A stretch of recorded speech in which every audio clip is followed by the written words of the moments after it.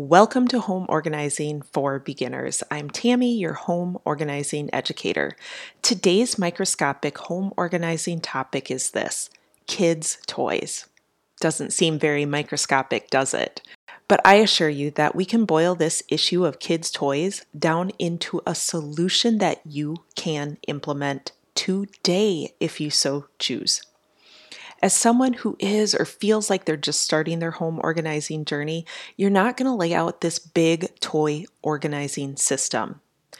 Sometimes those things include things like decluttering your piles of toys or storing them by type in color-coded bins. Well, that's something that can happen. That's just not where you should start. Let's reserve creating a toy organizing system for next level organizing.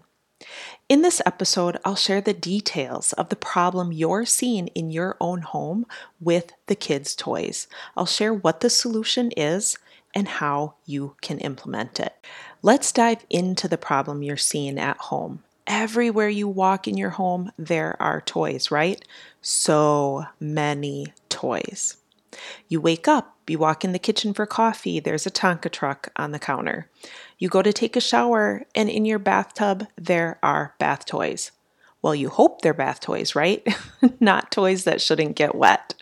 You tiptoe into your kid's bedroom only to step on a Lego. You try to sit down and have a nice family dinner, but you have to clear off the table. You have to clear off all the crayons and coloring books and everything, right? You get the picture. Is that how your house looks? Is that what you're dealing with? You have toys everywhere. It almost feels like there's litter strewn all over your house. So what can you do about it? You don't have to live with it like that.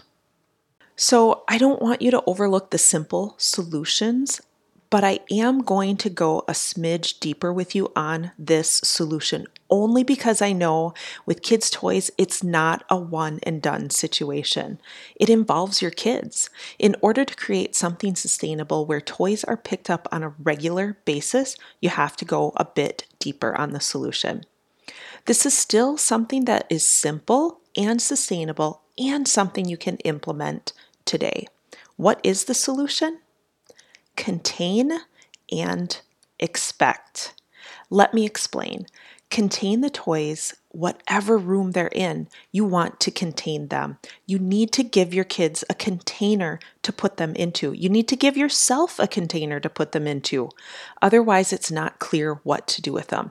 It can be a toy chest, a cardboard box, several cardboard boxes, a plastic tote, anything that will help you contain the toys, even if you need several of them and they're in different rooms.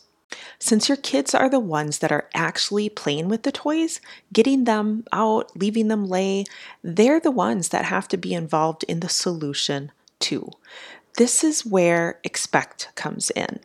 So you're having them help contain them, but you also need to set the expectation for them that they have to pick their toys up every single day or once a week, whatever it is for you and that works for your home and your family. So I'm giving you permission right now to set this expectation, to be clear with them and to stick with it. This is going to work for you because containing all of the toys is simple. It's something you already know how to do. You know how to pick them up and put them in a bin. And let me tell you something else. Your kids know how to do it too.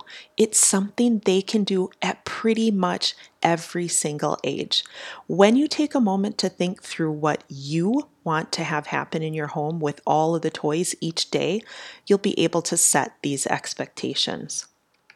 When kids and people in general know what's expected of them, they're much more likely to do it. Years ago, I purchased an online parenting course. So this is the primary thing I took from that course.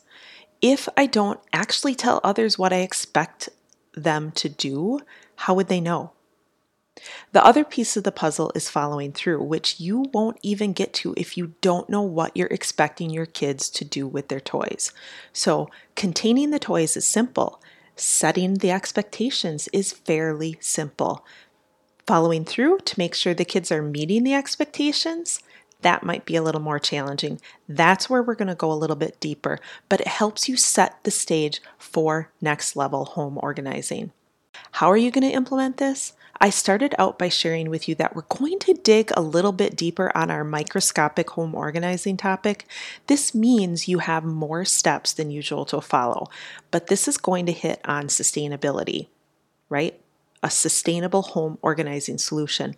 Why bother doing something if it's not helping you make lasting improvements in your home, right? So, step number 1, write down what you're expecting your kids to do with their toys each day. With just starting out in your home organizing journey, make sure you keep this as simple as possible. Don't overcomplicate it with a bunch of steps they need to follow. For example, put the toys in the containers every day before bath time, or put the toys in the containers every day after dinner. Put the toys in the containers every Sunday before bed.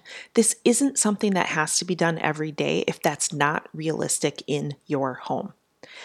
Step number 2, gather your containers together and put them in the needed rooms. It doesn't have to be pretty right now. You want to focus on the functionality before you worry about how it looks. Getting the toys off the floor regularly is your goal, right?